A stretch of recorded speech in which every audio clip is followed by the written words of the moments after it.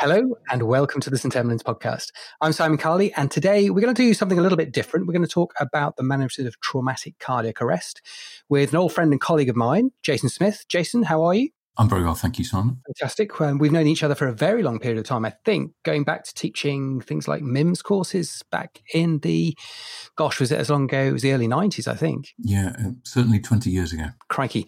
But our paths have gone in different directions. I'm now in Manchester, as people probably know. You're down in the south of England.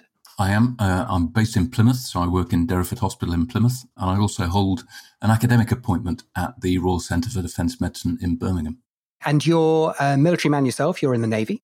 I am indeed. I'm in the Royal Navy and have been for 27 years. That's really important for the topic that we're going to be talking about today, because over the last decade, probably, but certainly in the last few years when the data has been coming out, you've had a real interest in the management of severe trauma, and in particular, the management of those patients who present with trauma cardiac arrest. And I think over that period of time, you've really slain some ideas that were in the literature and in the zeitgeist of emergency medicine in the past about this being a futile effort. So I thought we'd spend a little bit of time talking about where you've come to now, and then maybe get onto some really interesting research that you've just done to try and put some science into, well, what's been a lot of anecdote in the past. So how did you get into this?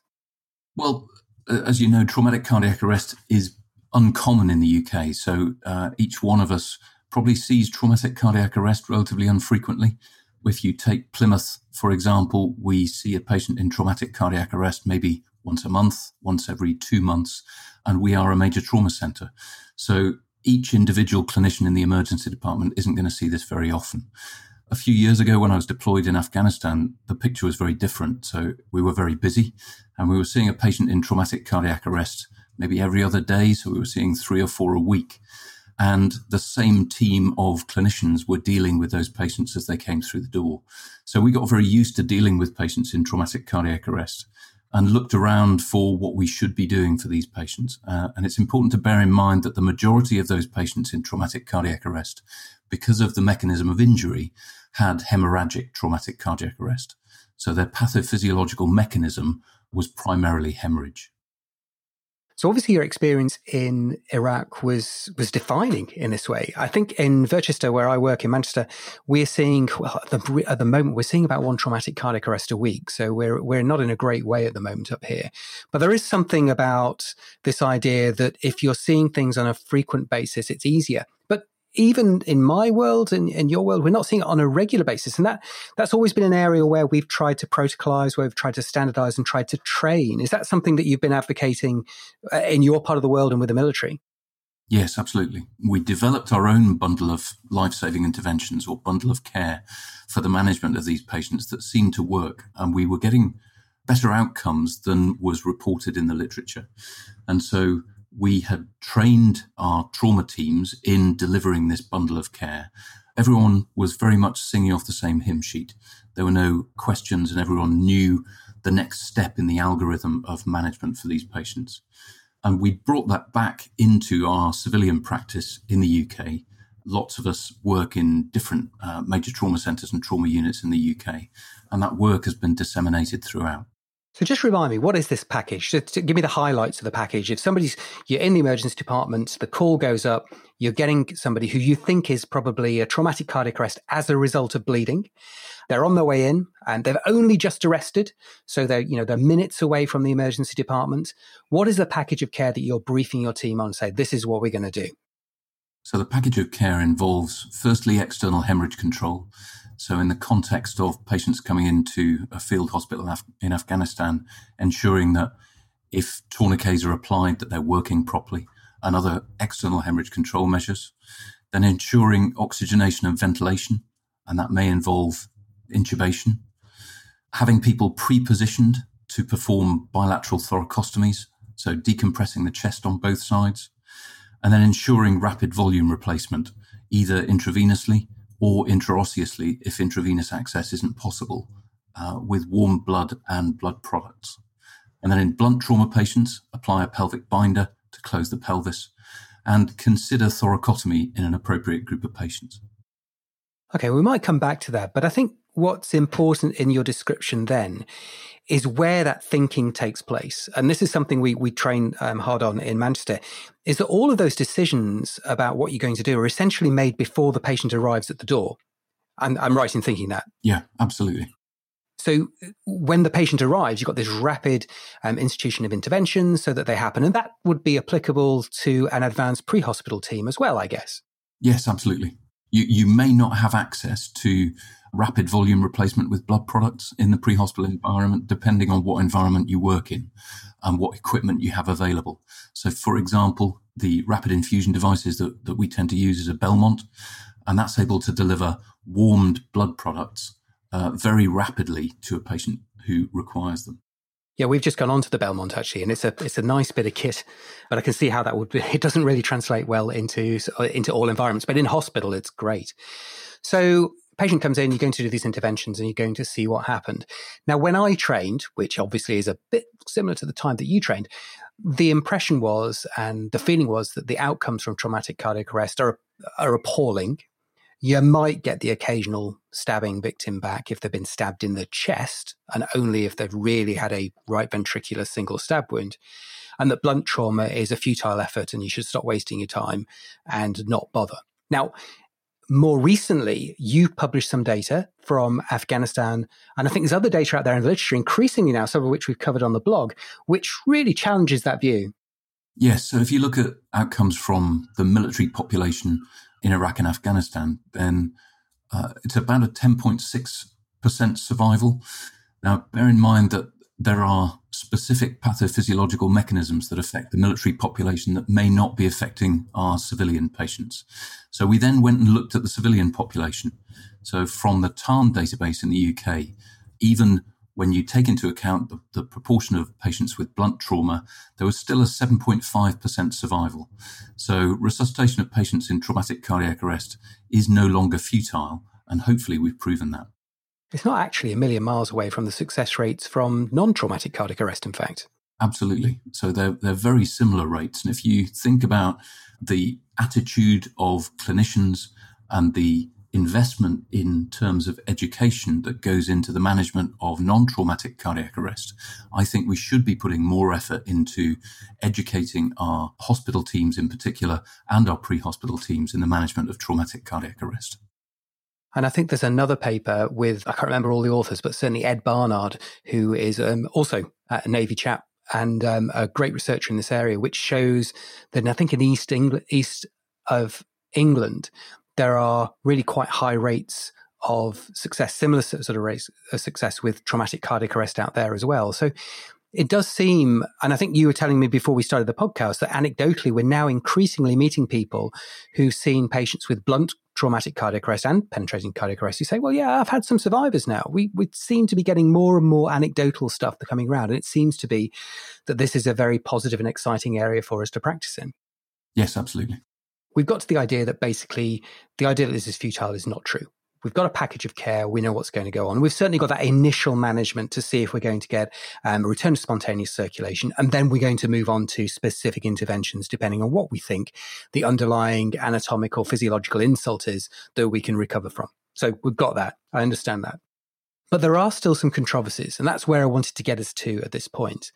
And one of them, and you didn't mention it in your initial package, is around whether or not to do closed chest compressions in this group of patients. So in the exsanguinated cardiac arrest, traumatic cardiac arrest patient, the standard of care under ALS, because it doesn't really differentiate, is that you will have somebody or something, if you've got a Lucas device, pumping up and down on the chest and managing them according to an ALS type process. So chest compressions, intubation ventilation, and increasingly debatable, increasingly controversial, of course, inotropes like intermittent adrenaline or adrenaline infusions. And I just wondered what you thought about. Let's take the easy stuff first. Let's take the adrenaline infusions. What do you think the role of giving adrenaline is in this group of patients? So if you take the group of patients who have hemorrhage-induced traumatic cardiac arrest, they will have been maximally vasoconstricted. Their adrenals will be pushing out every last ounce of adrenaline, and they will be maximally affected by those catecholamines, such that giving exogenous catecholamines on top of that, so giving intravenous adrenaline, I don't think makes sense. I haven't got any evidence to support that in patients with traumatic cardiac arrest, but from a physiological perspective, I just don't buy the rationale that giving intravenous adrenaline every 3 to 5 minutes in this form of cardiac arrest is appropriate. Now, interesting that I actually failed a sim session about 15 years ago because I didn't give adrenaline to the patient with bleeding out from the pelvis, but let's not go there. I'm still really bitter about it. But I agree with you. And one of the arguments that people sometimes come back with me is, well, if you give a bit more adrenaline, it's not going to do any harm. Well, maybe, but every time you do something which isn't of value, you're not doing something which potentially is of value. So there's an opportunity cost with these things. And that's another thing which we find a lot coming out in our resuscitation practice. That's essentially the reason why we started investigating closed chest compressions in traumatic cardiac arrest. So if you go back to the situation where we're delivering a package of care to a patient in hemorrhage-induced traumatic cardiac arrest, one of the elements of that package of care is to get large bore venous access and institute rapid infusion of blood and blood products. So there we were, delivering blood and blood products into a patient via a Belmont rapid infusion device, but the device kept alarming. So the device was telling us that the pressure inside the thorax during chest compressions was too high to deliver the rapid infusion of blood and blood products. So like all good research questions, this originated on the shop floor. We were standing around a patient in traumatic cardiac arrest, and what we were trying to do, i.e. deliver the bundle of care that we'd already identified was the priority, we weren't able to do because of another intervention. The actual chest compressions were inhibiting you from getting what you truly believe is pathophysiologically the right thing to do to actually getting it done. Yeah, and I hesitate to quote anecdote in this evidence-based podcast, but that's what it felt like. So the Belmont kept alarming as chest compressions were ongoing. As soon as we stopped chest compressions, the rapid infusion was allowed to happen. Really interesting stuff. And I think that's a key point. Can I just take a little sideline at this point? Can I just ask, what are you using for access for your rapid infusion? You said intraosseous. If you're going intravascularly, are you going centrally, are you going subclavian, or are you using peripheral lines? So there's no reason why you shouldn't use peripheral lines if there are peripheral lines there. So if you've got a grey cannula in the antecubital fossa, there's no reason why you shouldn't use that. If you've got a patient with severe injuries and they've got severe limb injuries, then your peripheral options may be limited. So as standard care in the military environment, we have someone pre-positioned to put a right subclavian trauma line in. And that seemed to answer all the questions, particularly given the patients with peripheral limb injuries. Okay, so let's just whiz back to the closed chest compressions again. So you've got this research question in your head, and there was a debate going on, wasn't there? There were some people saying, well, again, you've got to pump something around. What if you're wrong? And other people saying, well, actually, it's harmful potentially, and it may make outcomes worse. But we don't really know. And quite frankly, there's never going to be a pragmatic RCT on this because the numbers are too small. So what did you do? How did you approach this? So I came back to the UK and essentially asked the question of some of my colleagues at DSTL Porton Down as to whether we could develop an animal model that would answer this question. And thankfully, they were engaged with the project and helped to put things together.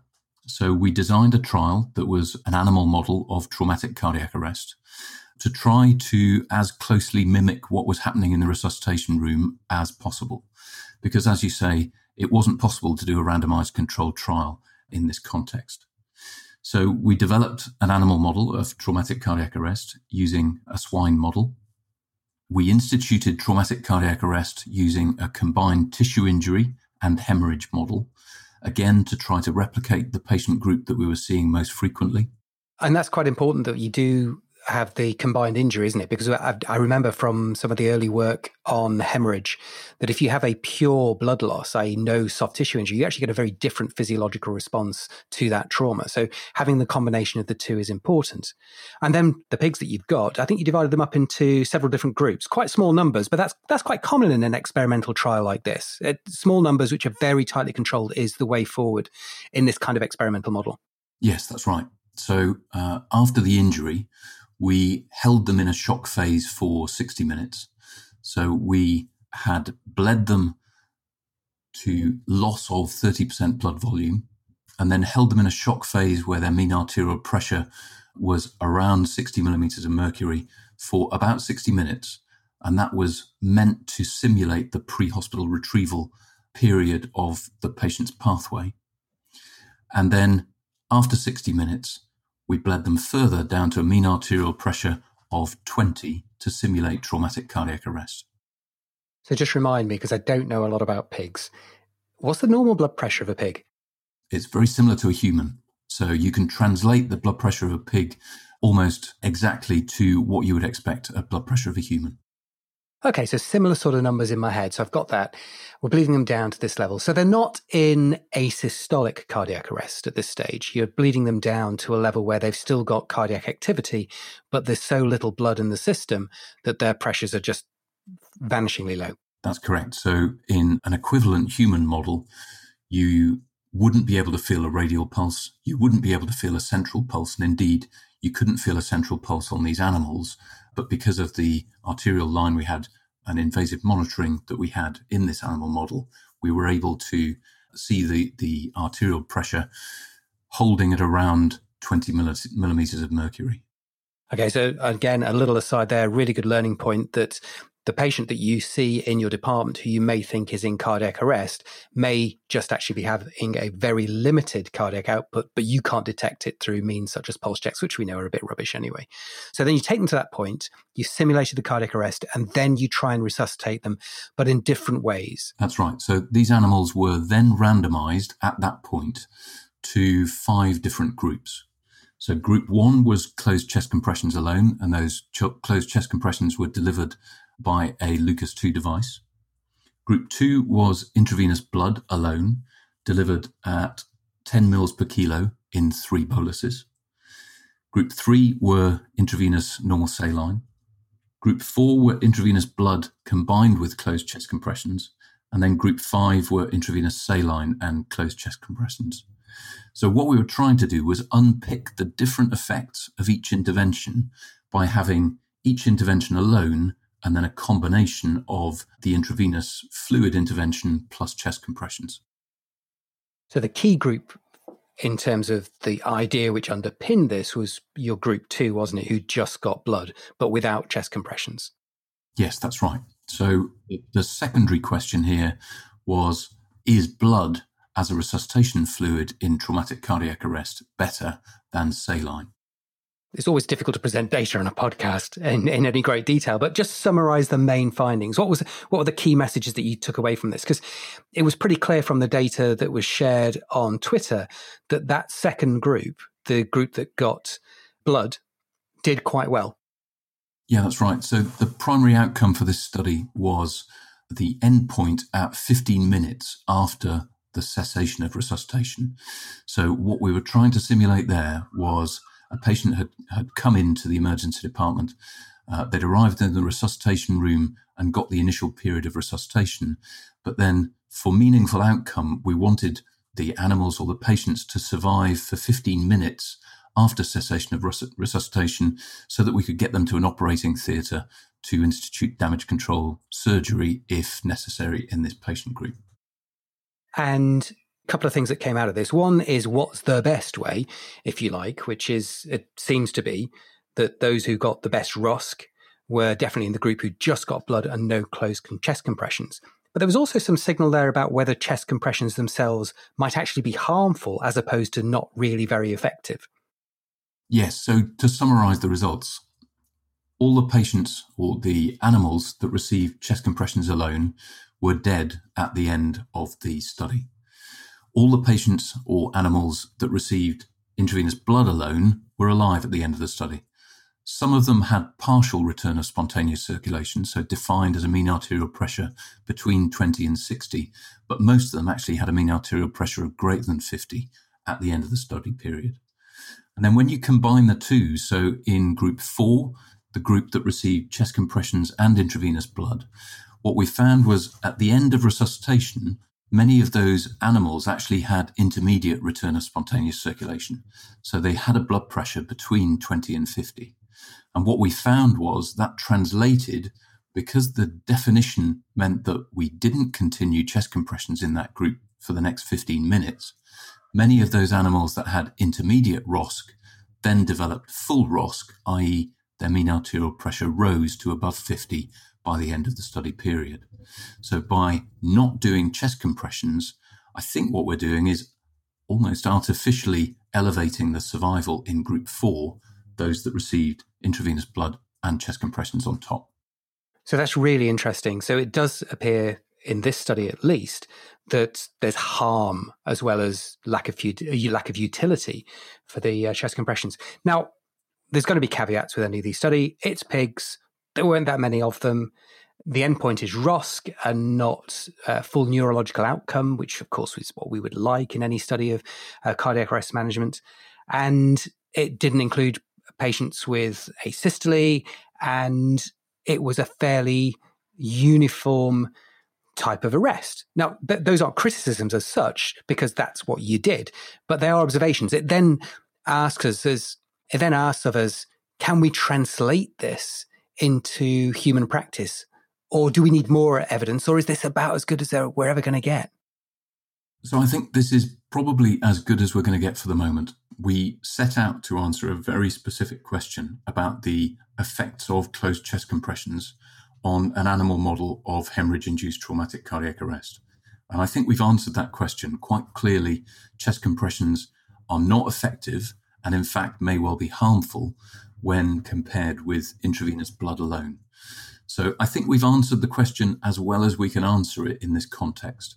Is it transferable into our clinical practice? Well, that depends on the patient group that you're dealing with. So if you have a patient with traumatic cardiac arrest and the pathophysiological mechanism is as yet undefined, then it's up to you as the senior clinician on the shop floor how you manage that patient. But if there's evidence that hemorrhage is the primary pathophysiological mechanism, then the key element of the resuscitation bundle is replacement of that volume, preferably with blood and blood products. So I think that's really interesting, a nice little summary. There's a good talk coming up from SMAC, actually, by Caroline Leach, who we both know very well from the Midlands, talking about mimics in traumatic cardiac arrest, things like impact brain apnea, things about patients who've had a myocardial infarction and then crashed a car. And I'm sure, well, I've certainly seen many of those, and I'm sure you've seen some too. So you've got to be careful about not doing it.